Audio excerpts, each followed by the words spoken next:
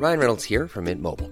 With the price of just about everything going up during inflation, we thought we'd bring our prices down. So to help us, we brought in a reverse auctioneer, which is apparently a thing.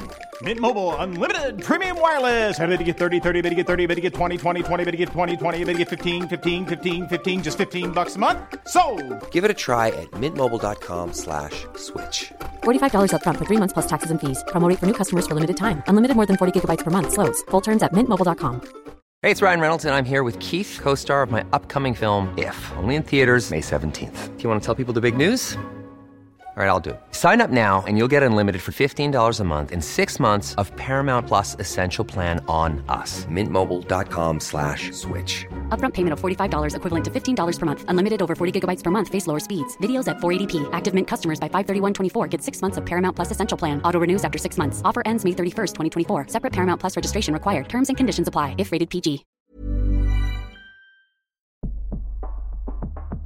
Hello and welcome to my brand new podcast. Insane in the Fem Brain. Greetings, everybody. How are we doing? I hope you're doing okay. I hope you're doing well. I'm all right. Doing all right. Getting stuck in. Just get some things done. We're just plodding along, trying to keep our heads above water.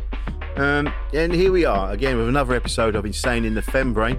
I hope you enjoyed our last episode. I've really enjoyed doing them, actually. It's really shone a light on myself, really, just trying to find out, about what makes women tick. I don't know. It turns out, having spent time in the company of women, I don't really know much about them. So we thought we'd do this podcast, and here we are. So occasionally it might come across that I'm floundering. I don't really know what I'm talking about, but I'm just trying to be honest. And if I don't really know what I'm saying, I'll say so. So I think that's the best way. Honesty is the best policy, and I think that makes us better human beings.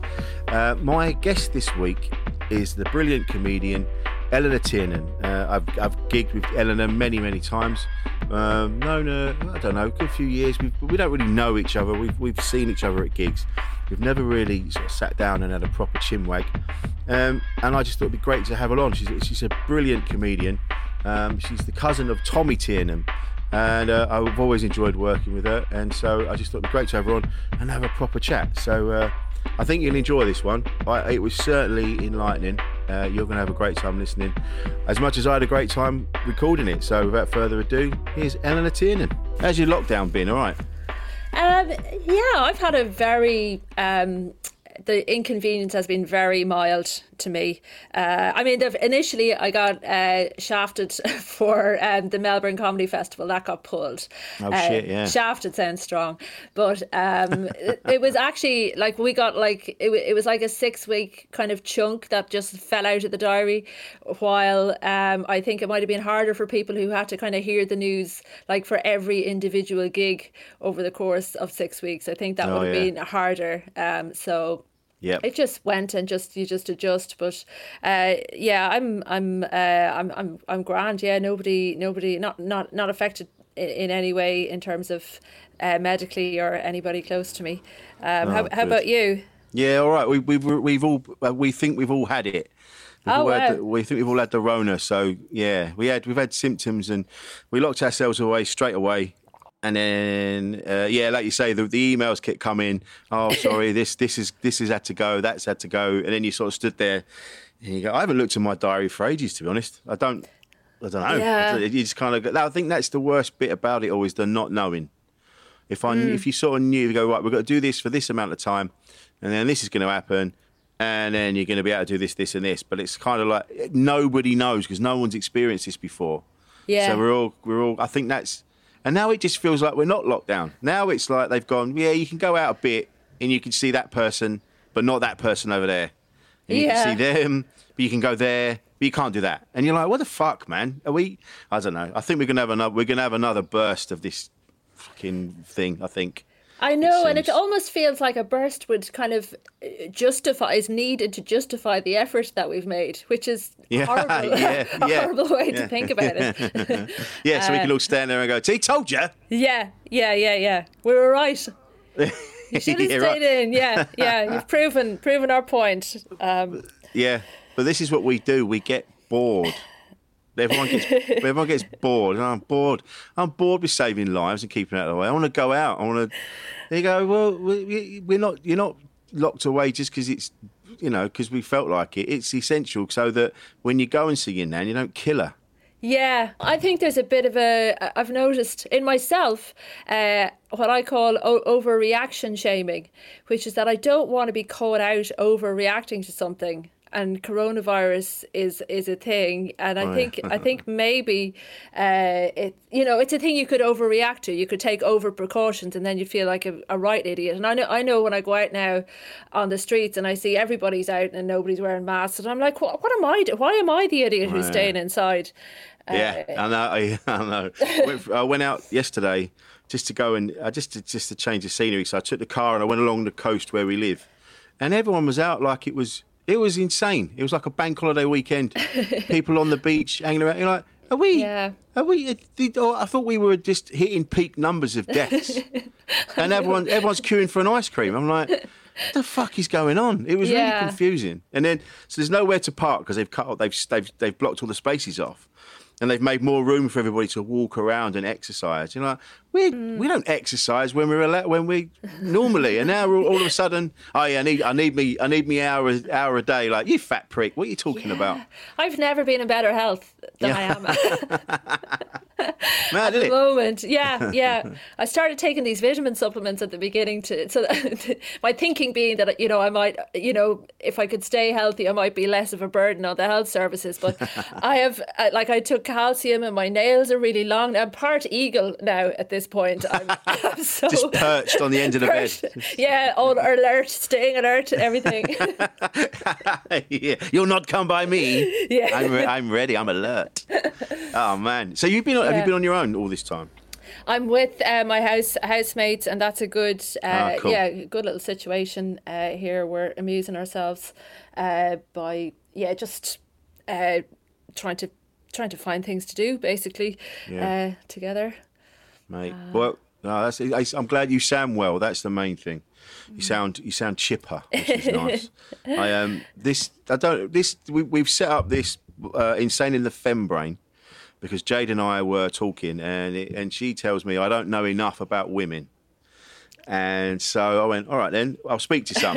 so that's what we're doing. This is for your relationship, then. Yeah, really, yeah. Go and find out about women, and you can come back and carry on with this. Okay.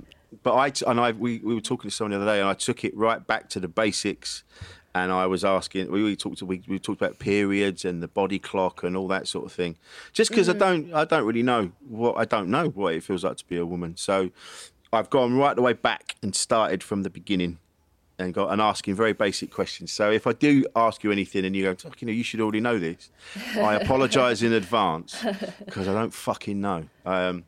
I don't know that much about being a man, really. I think because people look at me and see and hear me and they go, well, you're a bloke, you're a proper typical bloke. And you're like, but I don't feel like one.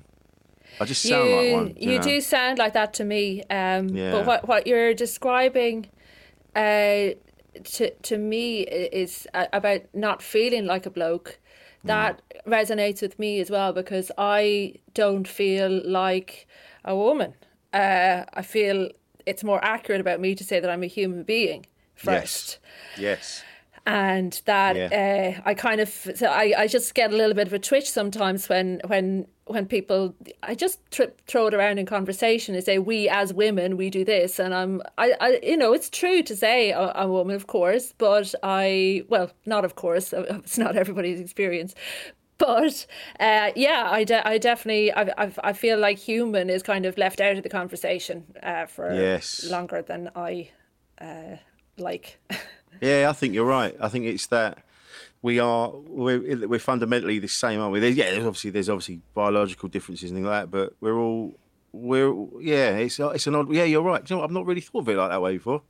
I've been too busy thinking about that's a man, that's a woman, that's other, that's this, that's that. I don't really know. It's all, you're right. We're just humans. We all have ego. That's the big thing that is is the hard part of all of this, is trying to master that side of life. And I think that's what great, in terms of comedy, I think that's where, obviously the great comedy characters are coming from, is, their massive egos and inability to keep them in check. Yeah. I think men and women are exactly the same in terms of ego. It just, we might derive self-esteem from different, and validation from different sources from each other, while blokes will get, validation for getting whatever big muscles. That's, a blokey thing, while with women it's whatever, having straight hair, clean hair, whatever, well groomed. I'm just whatever. But And did you grow up in Ireland? Yeah, I did. I grew up in the Midlands of Ireland, in a lovely place, with my mum, my dad, and my two brothers. Oh, nice. Because I've been to Ireland a couple of times, and I love it. I've never known a more friendly place, to be honest. And I'm not saying that we're not friendly here. It's just different. I don't know. I was talking to Michael Smiley the other day, and I said to him, it just seems that Irish families have a different. Once you're in the house, they go right. They just, like, the doors fling open. They go, in you come. Here, you can help yourself. Have what you want. What do you want? Do you want this? Do you want? It just seems a bit more hospitable. Right. I might be wrong. I don't know. I feel glad to hear that, I guess. There's a kind of a family vibe over there that makes me kind of happy when I hear somebody has had a good experience in Ireland. Oh, really? Yeah. I suppose, yeah. If you're growing up there, it's different, isn't it? If I'm visiting, it's like, it's amazing. They're so friendly.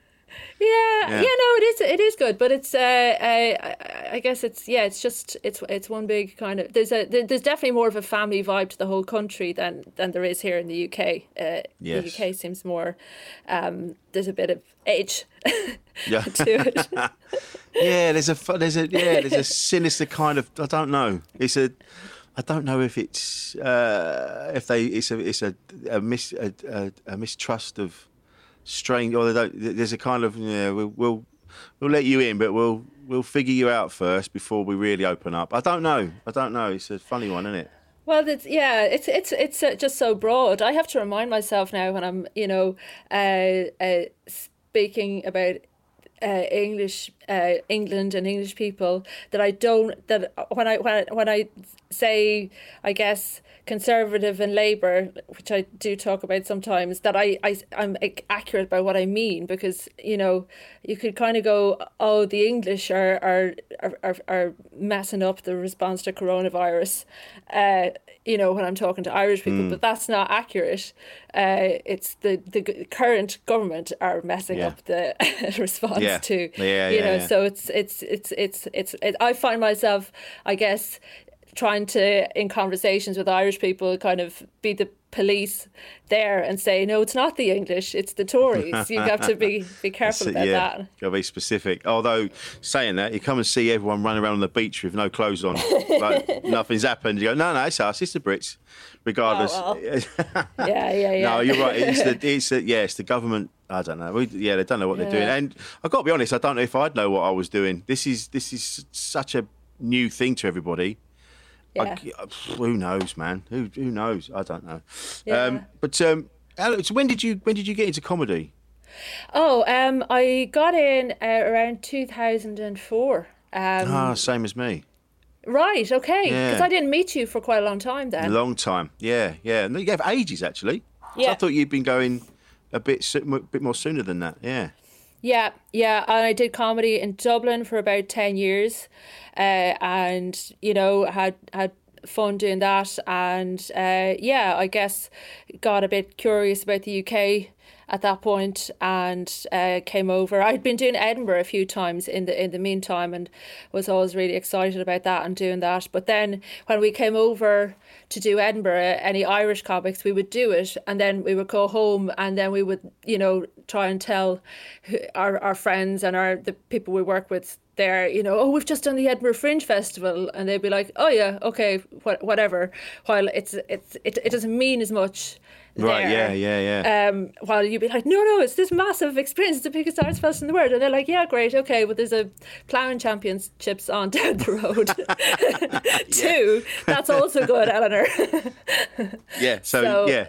It's nice to be here and kind of, I guess, just it gives a kind of a context to that, being in the UK. Yeah. Were you influenced by your cousin, or did you sort of find your own path, or? Well, I had a lot of contact with him initially when I started doing comedy. Like, I did it on my own initially, and actually previous to that, I used to do kind of glass collecting in a comedy club when I was in college down in Galway, and Tommy used to do sets.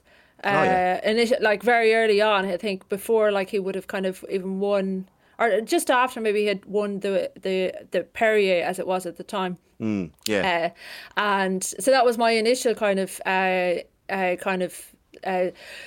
what I saw of comedy, and I didn't think very much of it. I'll be honest. Like, I thought it was I remember one night I got really drunk when I was off work in my own place of work, which I don't know if you've ever done that, but it's like one of the most, it empowers you with a sense of arrogance that I have God. So I was at the comedy club where I normally work at, but I was on my night off and I had so much to drink, and I remember one of the comedians was up on stage and he just said, "Will you ever shut up?" to me.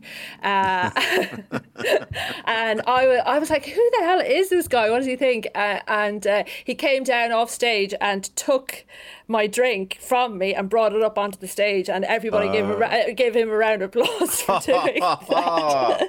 And I was so pissed that I got up out of my seat and walked up onto the stage and took my drink back and went back down onto, like, there was absolutely no dealing with me at all.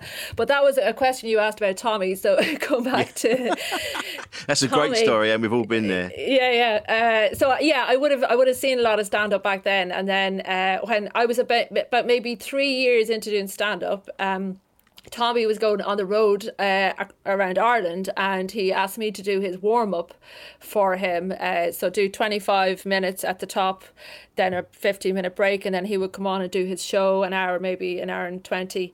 And I was in like in the course of a year, I was in like every massive hotel room in Ireland doing stand up. Wow. And it was definitely a shock, and I learnt a lot doing it. In at the deep end, Jesus. In at the deep end, and then I learned so much, but I had absolutely no outlet for that information, for the information I was learning, because I was learning how to play big hotel rooms, but I didn't have the audience myself to play that on my own terms.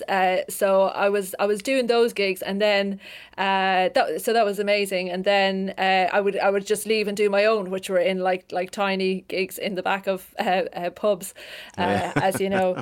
Yep.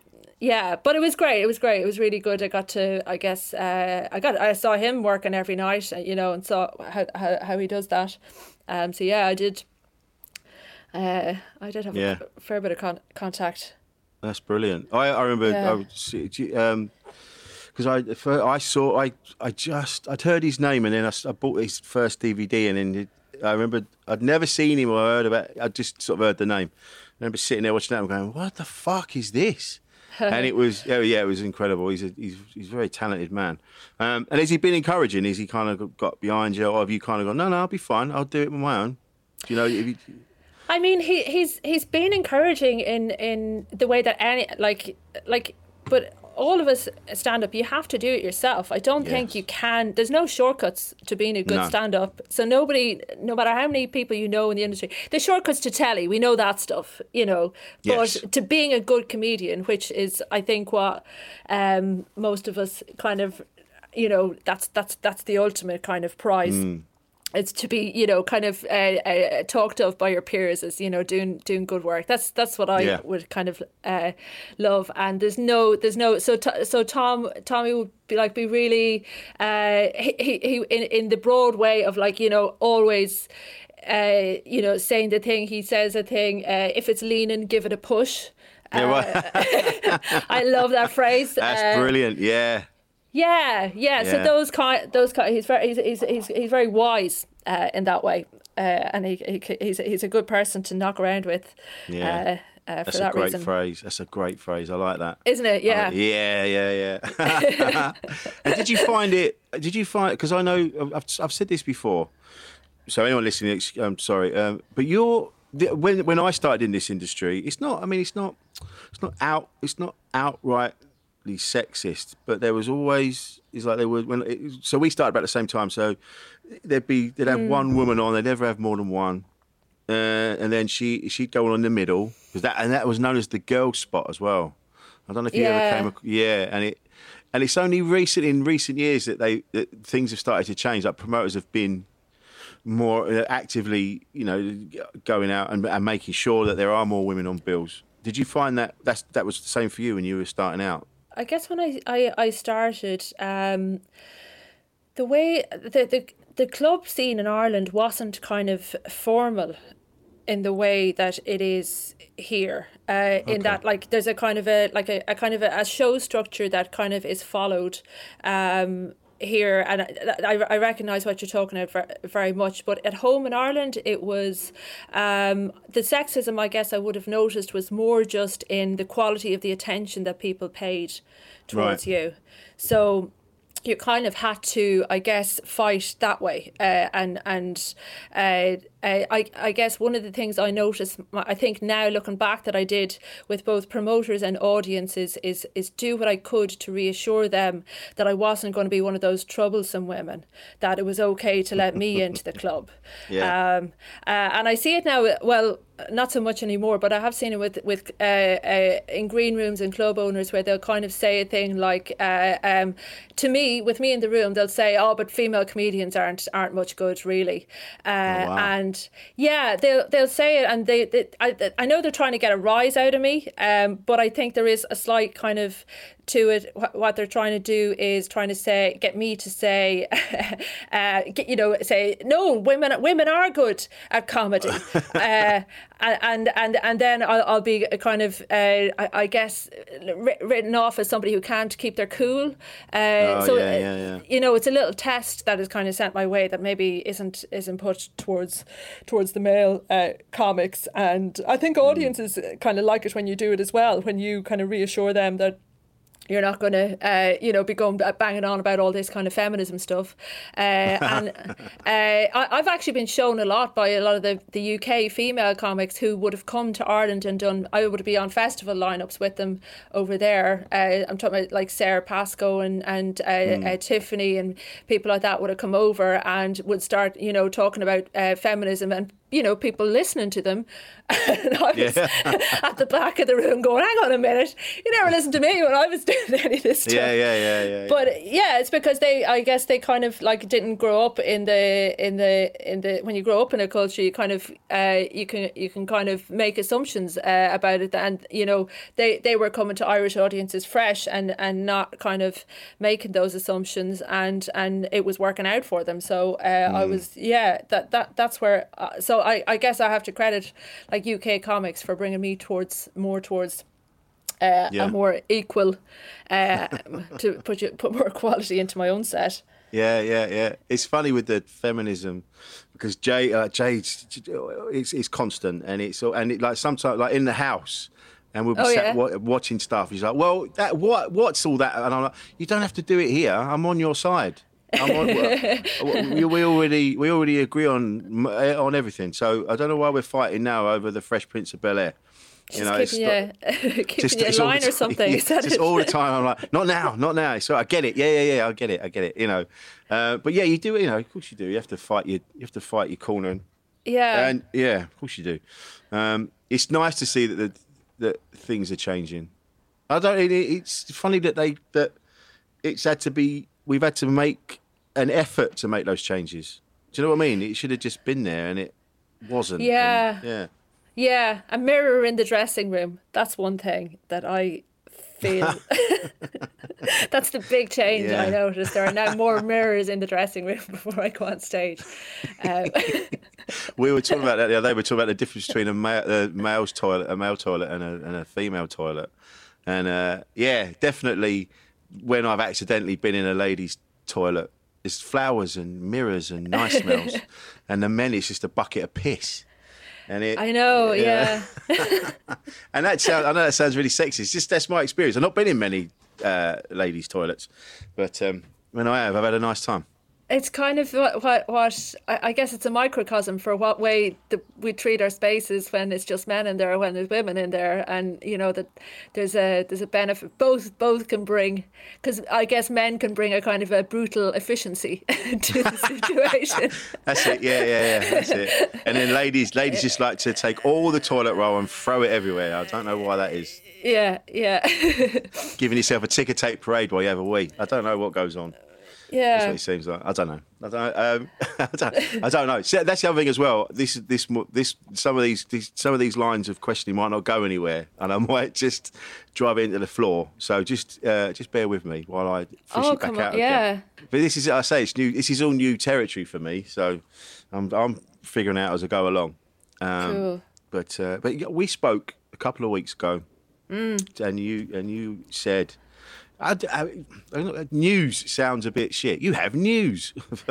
I know, and it is weird. It's kind of the way I was telling my friends that this thing that that has been happening for me a few weeks ago, and the way I introduced it to them was I said I have a bit of gossip, and then I said, "Did you look over your shoulder at first? Like, look around, see if anyone was looking." Well, that's the great thing about gossip, about this particular piece of gossip, because it's about myself. So we don't need to feel bad about sharing it. Yeah. So yeah, I came out in February. I think it's not there's no exact moment when it happened, but I feel like that's the time that it happened. I started going through that process of owning the fact that I'm gay. And sharing with and including people in my life, and living my life as a lesbian, and it's been great. How'd you feel? So I feel I feel more grown up, and I feel more alert, and I feel more able. And I feel braver, and I feel like I have more of myself now for the rest of the world, and more. I think I can pay better attention to the world now that I haven't got this little whack-a-mole thing inside of me that I have to just keep trying to shut up, which is kind of what being in the closet is like. It's like I was this is going to sound too much like material, but what I've been feeling is like, you know, in your laptop you keep getting asked to download an upgrade, and you keep going, fuck off with the upgrade. That was like what being in the closet was like. It's like coming out was the upgrade, and I was like, no, I don't want to do it. I don't want to do it. You're gonna fuck my laptop. Yeah, exactly. I'm fine how I am. The old system works really well. So I was, I had when you have that going on, it's a lot of it is unconscious, but you put an enormous amount of energy, emotional energy, intellectual energy, and a lot of physical energy as well into curtailing protecting a certain secret that you have, and you're trying to protect yourself by doing that, but it's ultimately I guess, you know, it's like putting a weight on a structure that it can't hold, or it's not designed to hold, and it's you can feel it buckling. Yeah, you can. Yeah, and I guess I did myself personally. I didn't get to a point where there was a complete collapse, but it was I could see it coming, and I was trying to I can try and do the smart thing here. You know, I can wait for that to happen, or I can just do it now, and save myself the hassle. And I mean, there's lots of hassle I didn't save myself. myself, I could have done this a lot sooner in my life, because it's not like I kind of like this, like a lot of women or people come out when they come out later in life. It's like, oh, this is something I just realised. I'm in a new relationship now, and it's great. Well, this is definitely something that I kind of knew about myself from my early 20s, and just wasn't in a place where I felt confident enough to share it, and hopeful enough that I could expect a good reaction from people. Why was that? It just was it did you sort of, were you projecting? You were assuming that they wouldn't take it well, or? I mean, from the reaction I've gotten now, Rich, this is going to seem so daft, because like when I told my parents about this back in March, they were like enthusiastic about it, like not accepting. Like they were like, okay, you got to get out, you got to tell your other brothers, we want to tell our friends, and we can't do that until you have all your boxes ticked. Yeah. So I thought, okay, whoa, everybody, hang on. Yeah, I'm the gay one here. Yeah, you're taking away my moment, for fuck's sake. Yeah, if I want to milk it, I'll milk it, okay? But yeah, so the support I have in my life, and I'm very lucky, is great. So now I kind of have to look back and go, what the hell was I doing? Why did I wait so long? Because because I think more of it is down to me than I was initially assuming, and I think possibly the short version of what happened, I think, is possibly when I was quite young. I was, had a bullying experience in school, and I became very alert to not giving anybody information that could be used against me. And I guess the world I was living in at the time, which coupled with that, I didn't see lesbians in the world being hugely celebrated. I didn't see anybody. I'm not going to admit to that. Yeah. It just seemed like a way to kind of, help people who wanted, to harm me. And I was like, I'm no idiot. I'm not going to do that. Why would I do that? Yeah. So, I waited. I waited a good 20 years to see if that was just to make sure. I know, to make sure, and I think so far so good. Basically. Yeah. Yeah. You're feeling better. You feel like that weight. Well, when we were talking initially, and I said you feel. Because you said it's taken you a while to sort of like recalibrate, because you're still on high alert. You're still looking around to make sure no one figures it out, and so you're going to take a while for that to settle down. Yeah. Yeah, it does, and you have to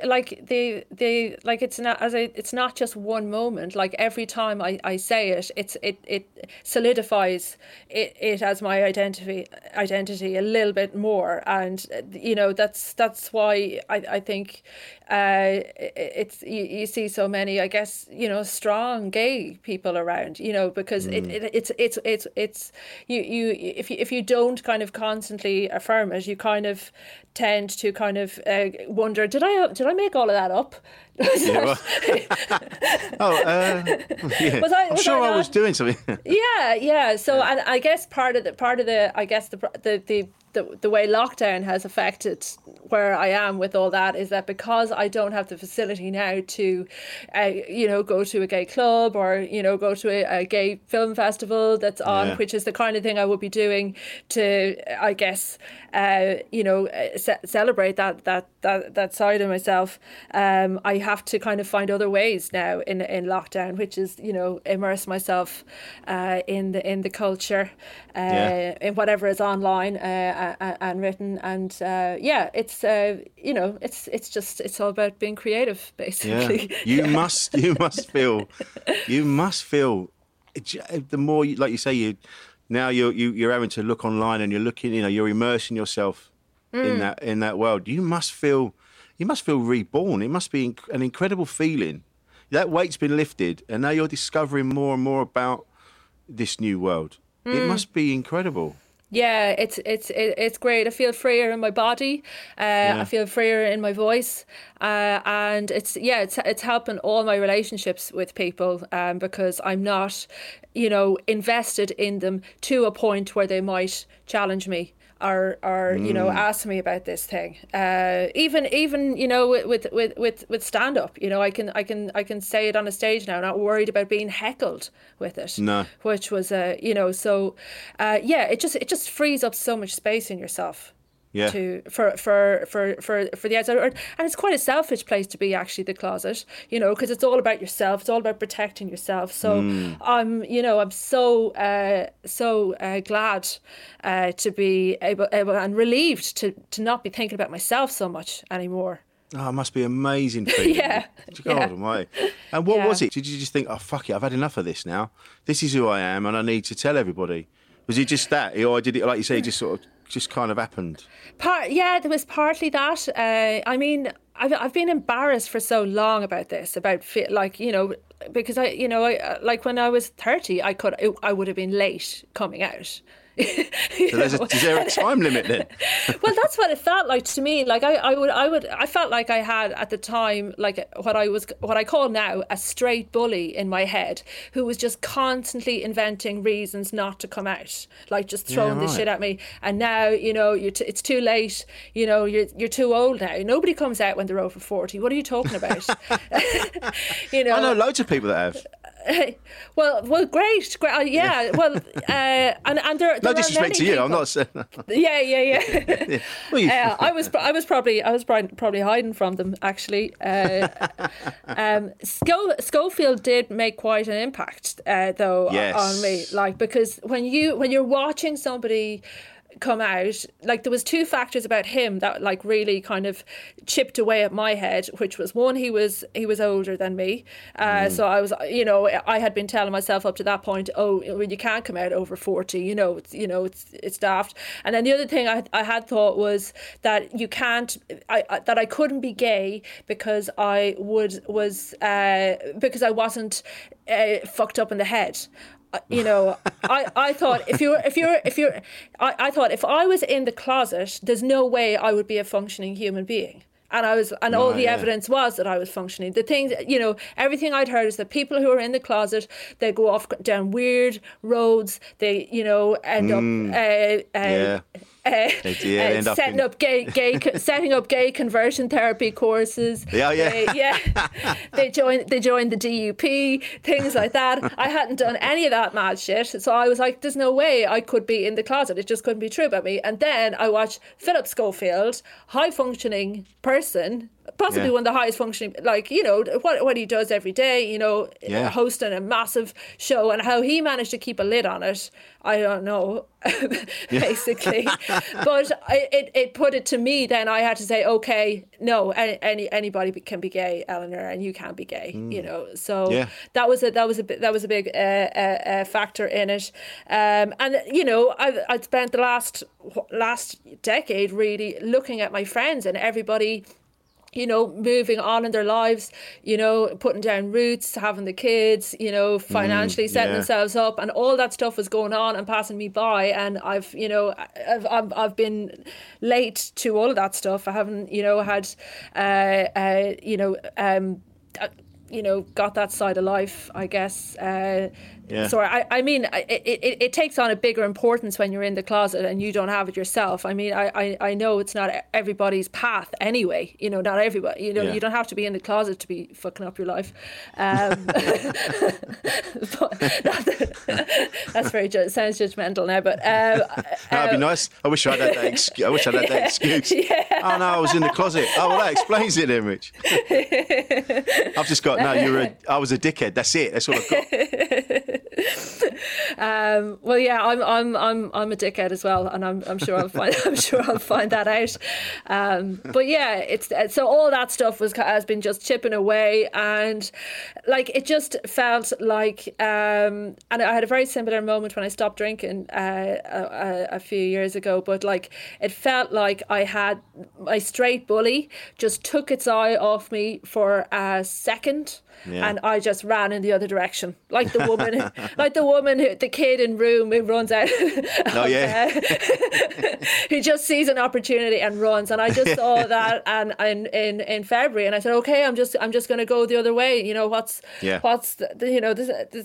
really nothing bad that can happen to this. No. Yeah. I mean, if you like, you've already said about your family and how pleased they were and ecstatic and supportive. And I suppose if you'd have been brought up, because I know, were you brought up a Catholic, or because I know that can be, right. Yeah. That's as a part of the story. I guess. I don't feel it's a massive part, but somebody could point something out to me, and I feel like I could be shown because it's hard to have a bit of distance from the Catholicism. It's just so in the water in Ireland, and like my folks didn't really like they made us go, expect us to go to mass every Sunday with them, but they kind of stopped when we became teenagers, and there was never kind of like the kind of, I guess, fire and brimstone stuff that they, some people describe. But I think just generally it's in the water in Ireland, and I think shame is something that the people are doing a lot of work on in the last few years. It's like 5 years since the marriage equality referendum, since that was this month. It's going to be the 5th anniversary of it in Ireland. That's a big that was a big moment. I thought about coming out then, but I didn't. I was too chicken. Even then, that's the thing, because even though the world around you, and even like everyone was, if you'd have come out and like you found out, everyone was, but it was literally you putting yourself in the closet. Totally, I can't, load blame. I was still that person in Roscommon and didn't trust the changes that were happening around me. I still needed more reassurance that it was going to take hold and not go back. And I guess it could still, but well, let's talk to you next time. No, what are you talking about? I'm not a lesbian. I go, no, this is my boyfriend. What? I know. Yeah. Well, that was one thing. I did kind of go.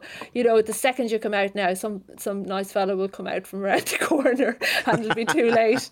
You just go, oh no. Yeah. Sorry, I just came out. Oh shit. Yeah. Oh well. Oh, where were you 2 years ago, mate? Yeah. Yeah, mate. Mate, you missed a good one here, Jesus. Yeah. But even like you saying the word lesbian, I'm a lesbian, that must feel I can feel it for you, the relief in your shoulders.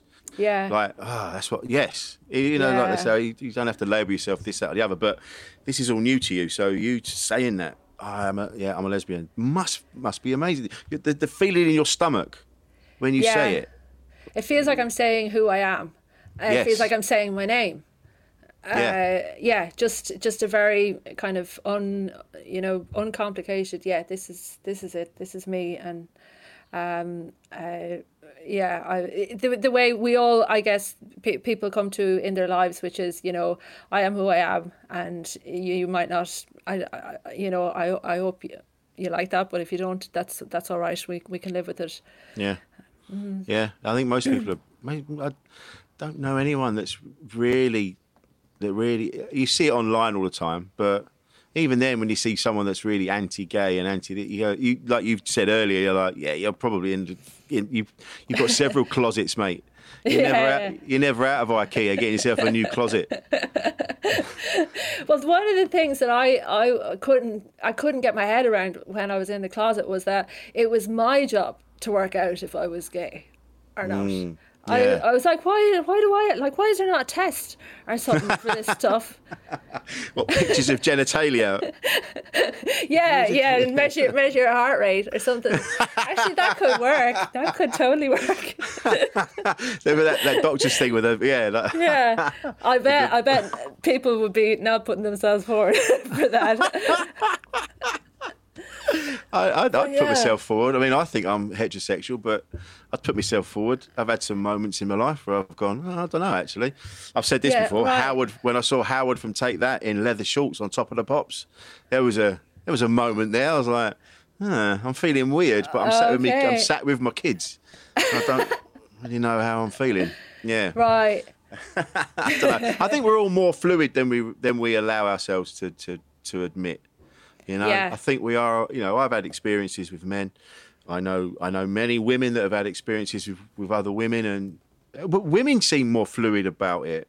Like Jade said the other day, she was talking to somebody else about relationships and sexuality, and she said, I'm in a relationship with Rich, so as I'm in this relationship, I'm heterosexual.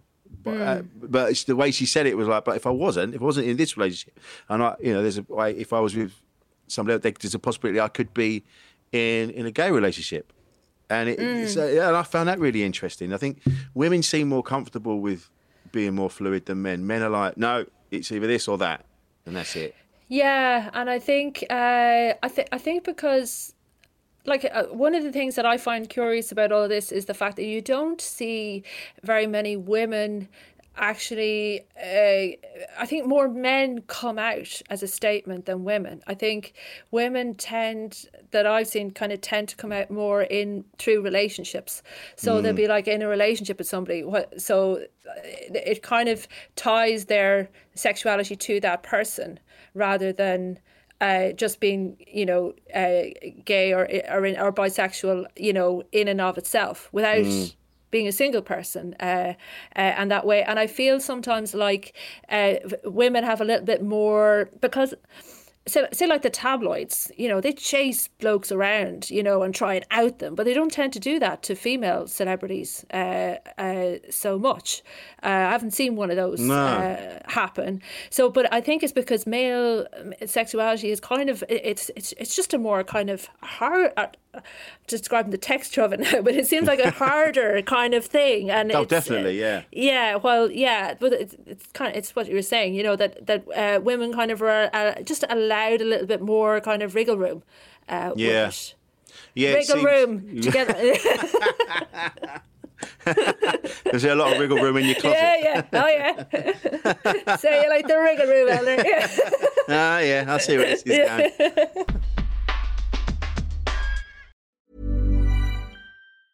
Jewelry isn't a gift you give just once. It's a way to remind your loved one of a beautiful moment every time they see it. Blue Nile can help you find the gift that says how you feel and says it beautifully, with expert guidance and a wide assortment of jewelry of the highest quality at the best price. Go to BlueNile.com and experience the convenience of shopping Blue Nile, the original online jeweler since 1999. That's BlueNile.com to find the perfect jewelry gift for any occasion. BlueNile.com.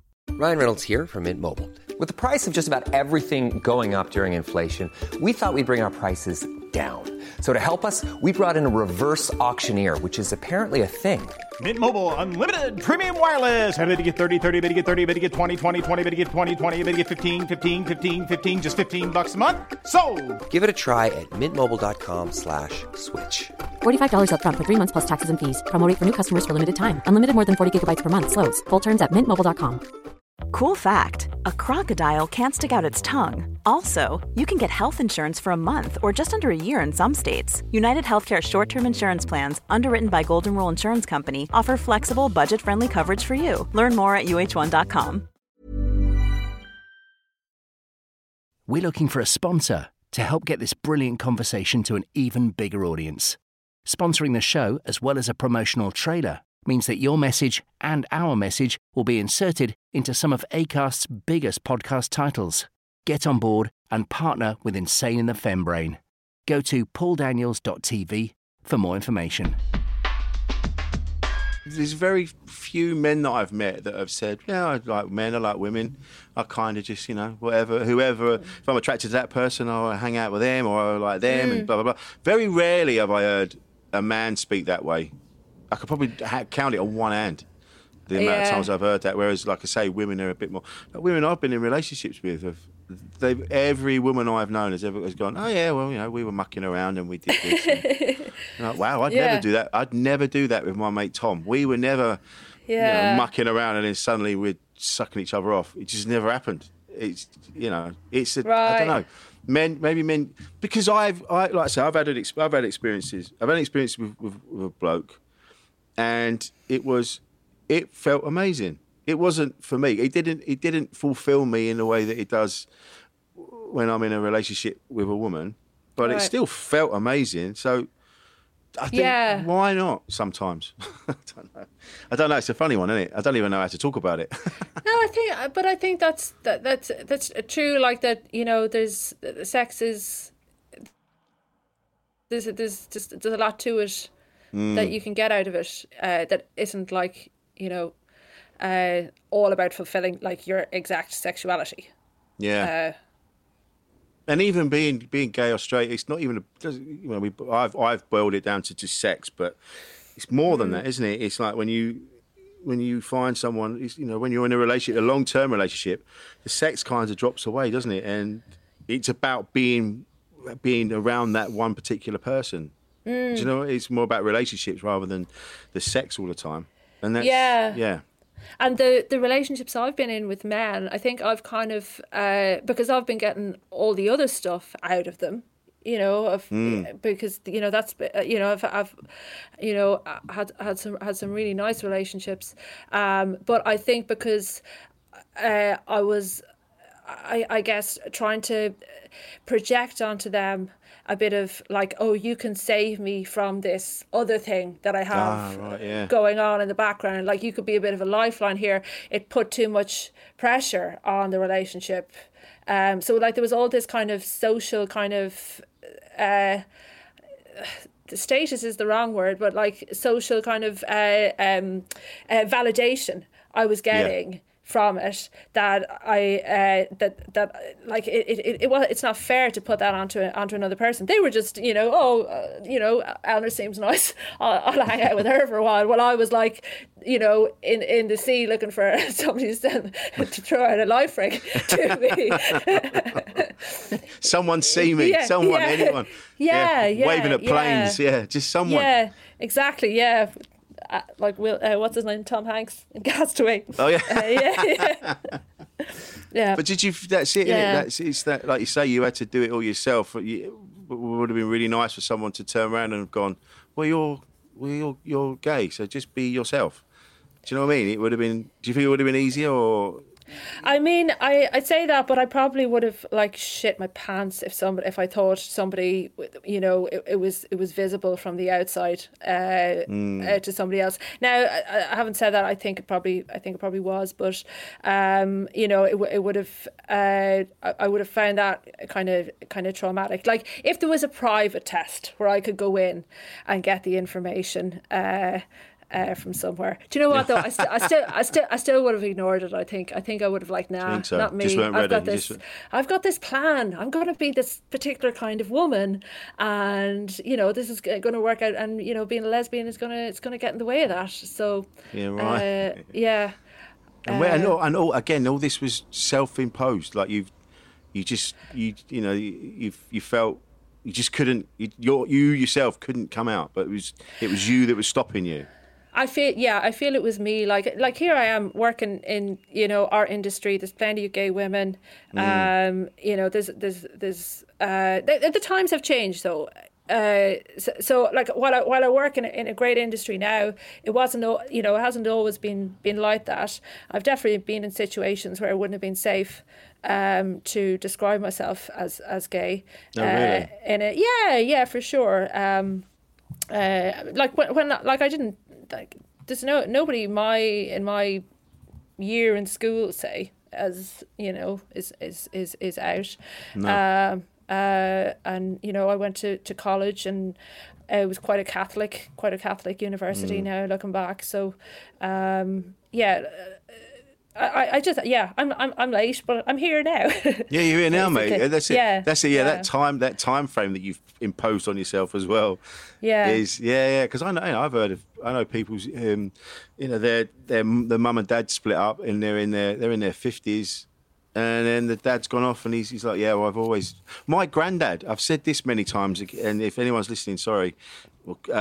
My granddad, we think, might have been gay, but because he was in a time when it was illegal, you know, he just didn't. He was a transvestite for one, and he didn't tell anyone about that. My dad discovered that by mistake.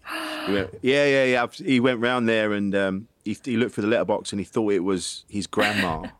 And he went round the back, and and he's face to face with his dad in his full garms, and talking about it later on when he died. My granddad, apparently there was 4 blokes turned up that nobody knew about.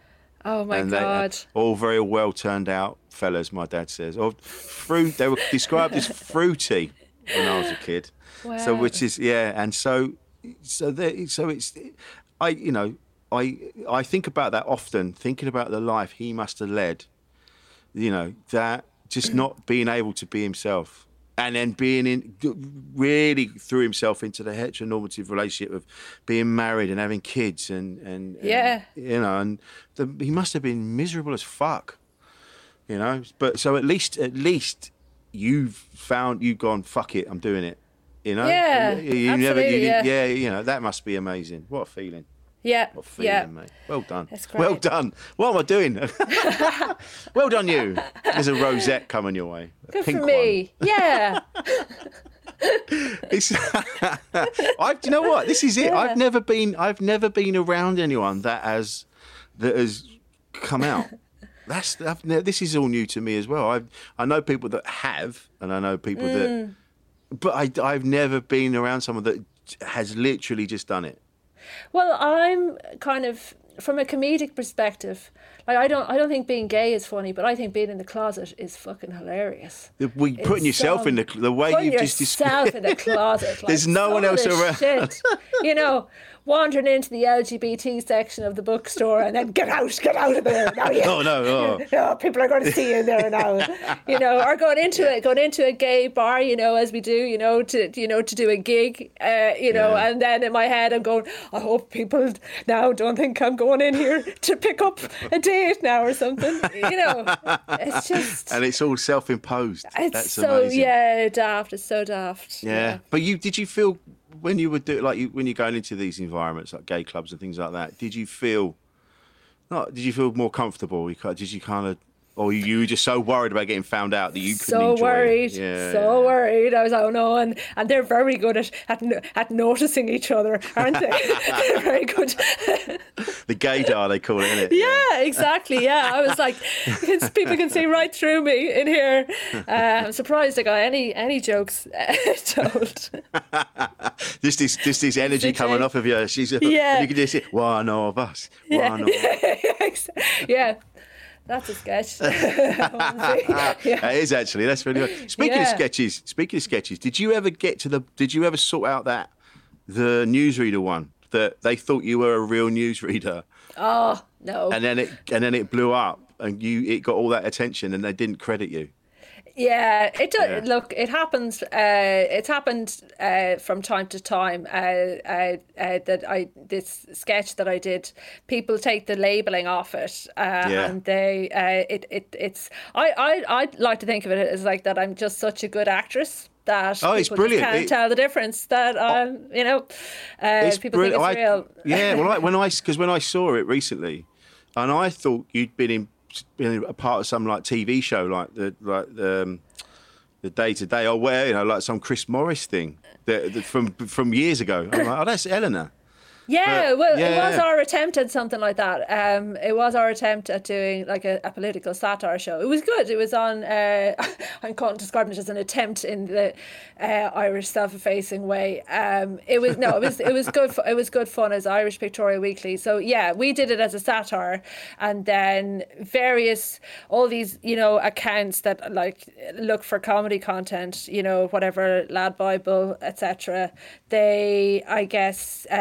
They just look for things on the internet and then strip whatever branding was on them off and then just load them up and it would just be good if I can understand why they don't want it. Like they want to I guess get all the clicks that are going. With exactly. You know, but it'd be nice. It'd be nice if they just kind of put, you can check out Anna Tiernan's comedy over here. It wouldn't have hurt, would it? Yeah, it wouldn't hurt. No. But it did make me laugh how you dealt with it. We were talking about this earlier when you went and bought a lot of stuff of ASOS. Oh man, yeah. And you were you were doing fashion shoots. I did. Yeah, that was my way of processing the pain. The pain I was in. Oh God, mate! And so what happens next? I bet you can't wait to get out and start talking about it in doing in clubs or is it just to a point? The fact that talking about our sexuality is still a thing. Do you know what I mean? Like you shouldn't even feel like you should lock yourself away, self-imposed or not. It shouldn't matter, should it? We've come so far now. It does, but also I can understand why it's necessary, because for me, I needed to say I'm a lesbian. It tells me the story of who I am and explains who I am to myself. So, and that's, you know, like when I was in the closet, I was giving myself shit 24/7 for not being more like a straight woman. I was like, you know, what are you doing in that DIY shop? You know, this kind of stuff. While now, if I'm down in the DIY store and I catch myself thinking that, I kind of go, oh no, it's because I'm a lesbian. That's why that is. Do you say that to the guys? Excuse me, I'm a lesbian. I'm looking for this kind of paint. Yeah. Is that what? They say, "Oh yeah, you're we've had people like you in before." That's it, yeah. And he gets this special manual from underneath the desk. Yeah. This is the special brand. Yeah, this is the lesbian paint.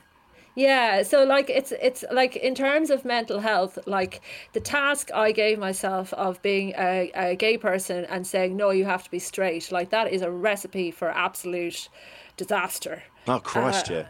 Yeah, like I was telling my, like it'd be like telling, like it's the same as telling a straight person you have to be gay now. Like where would you summon that from? It's just not. If it's not there, it's not there. But the whole thing of mental health, I find, is that, you know, you gotta. I find goal setting a really good way to kind of, you know, just keep myself go, but they have to be realistic. They can't be goals that are pie in the sky. So this, like, talk about a pie in the sky goal, trying to be straight. If you're gay, it's absolutely ridiculous. So now all I have to be is a good lesbian. And I don't worry, I'm failing miserably at that. I'm very bad at it, but you know, baby steps. It's all new. Don't rush into it. It's all new. You've got to. Mind the fact that you've done it again. Like I already said, you must feel incredible. The weight that's lifted must be such a buzz. You must feel, like I said to you before, about still feeling like you're on high alert, defending yourself, like hiding yourself away. You must have to physically say to yourself, like, no, you don't have to feel that way anymore. You're fine. Yeah. Like reminding yourself. Yeah, I do. I really have to. Just do something. Just do some kind of activity to put myself back, ground myself back into who I am. And in a way, this is going to sound obnoxious because it's so selfish, but the lockdown has had a good effect in that way, because I think if this wasn't happening now, for me, what I would be doing is trying to throw myself into work. And, you know, how am I going to be gay, you know, if I'm, if I've got to go do this gig, and I'd be doing material on stage, which I really look forward to doing, by the way. That's gonna, I'm really excited about doing that. It's going to smash, yeah. You're going to be so energised to be doing it. I hope so. Amazing. I got like 3 gigs in before the lockdown happened, and honestly, they were the most. They were what I thought comedy could be like before I began, in terms of the audiences kind of like kind of willing to go with you on a thing, and like definitely paying you back for the trust that you put in them. That was what I found. But in terms of the I guess the lockdown is now kind of given, I guess it's in a way it's a chance for me to kind of take this at a more easier pace and kind of stay in it, just stay in the moment for longer. Yeah. That's it. You can, exactly. You're immersing yourself, and you've got time to do that, and then we'll all be back out, and then you can. Oh my God, this sounds cliche. I know it sounds shitty and cliche. But you're like a butterfly, man. You're like a butterfly. You're like this pupa, this chrysalis. Yeah, man, this is amazing. And now you're going to come out of this. Oh, finding wow. a way in here. Yeah. Yeah. Steph, I need to get some wings of some. Let's get you some. Oh, do you know what? Jade's probably got some wings you can have. We've got. If anyone has wings, Jade will have wings. I can guarantee that in this flat, we've got rainbow wings somewhere. I definitely know we have. So you just have to get the wings, shave your head, Dr. Martens, dungarees, and then you'll be a proper stereotypical lesbian. And then you'll be. I am joking. Anyone listening to this, I'm joking. I know that's a stereotype. I know the stereotype, but the stereotype is important for me as well. I know it's used against people, but it's important for me to tell me who I am. Yes. As well. Yes. So, I really want to see it. I want you to go full stereotypical, so that meatheads like blokes like me go, oh yeah, she's a lesbian. It's just yeah. You want a badge, just not even Eleanor, just lesbian, just so everyone knows. I don't know. I'm really pleased that we had this conversation. It's been a pleasure. Yeah, likewise. To do this. Yeah. No, it's been lovely, man. Thank you for opening up and because, like I say, this is new to me as well. I've never been around someone that's just come out. I'm working it out as we go along. Yeah. It's funny. It's funny that we still have that. Like we still, it coming out. It still has to be a thing. You know. I mean, I know it's not as bad as it used to be, but the fact that you still, even though yours was sort of self-imposed, but you still felt you had to announce your sexuality, which is what I've never had to do. Yeah. You know, and that I find that fascinating that we still have to do that, but we're figuring it out, and conversations like this is how we do that, you know. And there'll be someone listening to this, and any advice for anyone that's still locked away and doesn't feel like they can come out. I know this is all new to you, and you're still figuring it out, but what would you say? I mean, I wouldn't frame it as advice, but definitely Schofield, like there is a kind of a baton passing effect of the coming out. You know, so when somebody comes out, I was trying to think of an analogy for it. It was like the prisoners in Shawshank when they see Andy Dufresne has escaped from prison and they're still in there. And you go, oh shit! No, I'm still here. You know, I'm happy for somebody else, but at the same time, you kind of like, oh, it makes it even harder to be here now, knowing somebody else has gotten out. But yeah, I mean, I have shared this on a couple of gigs, and everyone afterwards, somebody has contacted me through Instagram or Twitter or email and said, I am the same as you. I'm dealing with this now, and I thought it was too late to do it, and so you're not the only one. That's I know that for a fact. You're definitely not the only one if you are in that situation. Brilliant, Eleanor. Thank you so much. And where can we find you on Twitter and Instagram? What's I love new followers. At Eleanor Tiernan on all TikTok, Instagram, and Facebook, and lovely. Twitter. Are you on TikTok as well? I'm on there, but trying. God, there's no place for a middle-aged man. No. We did it at the beginning of this lockdown. I thought it'd be quite fun, but I did one thing and I've not gone near it again. I feel like a paedophile. Give it time. Yeah, I'll be doing the dances. Yeah. Thank you so much, Eleanor. This has been a pleasure. Thank you. Thanks, Rich. Produced by Paul Daniels at pauldaniels.tv. I'm Amy. I'm Louise. Join us for your next episode. And today, personally, I'm completely overexcited to be in the home of Arabella Weir. My mother, on her deathbed, literally goes, "Have you any idea how fattening mayonnaise is?" God. And I went, "Mum, you're dying." And she went, "Yes, but you're eating mayonnaise."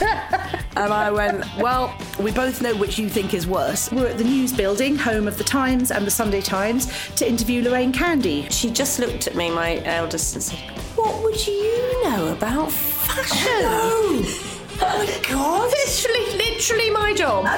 For the last 30 years. Oh, wow. God. Join us for your next episode. Buy your favourite podcast app. Thank you for contributing to the conversation as well, because your podcast is great, and I listen to it on the way to work.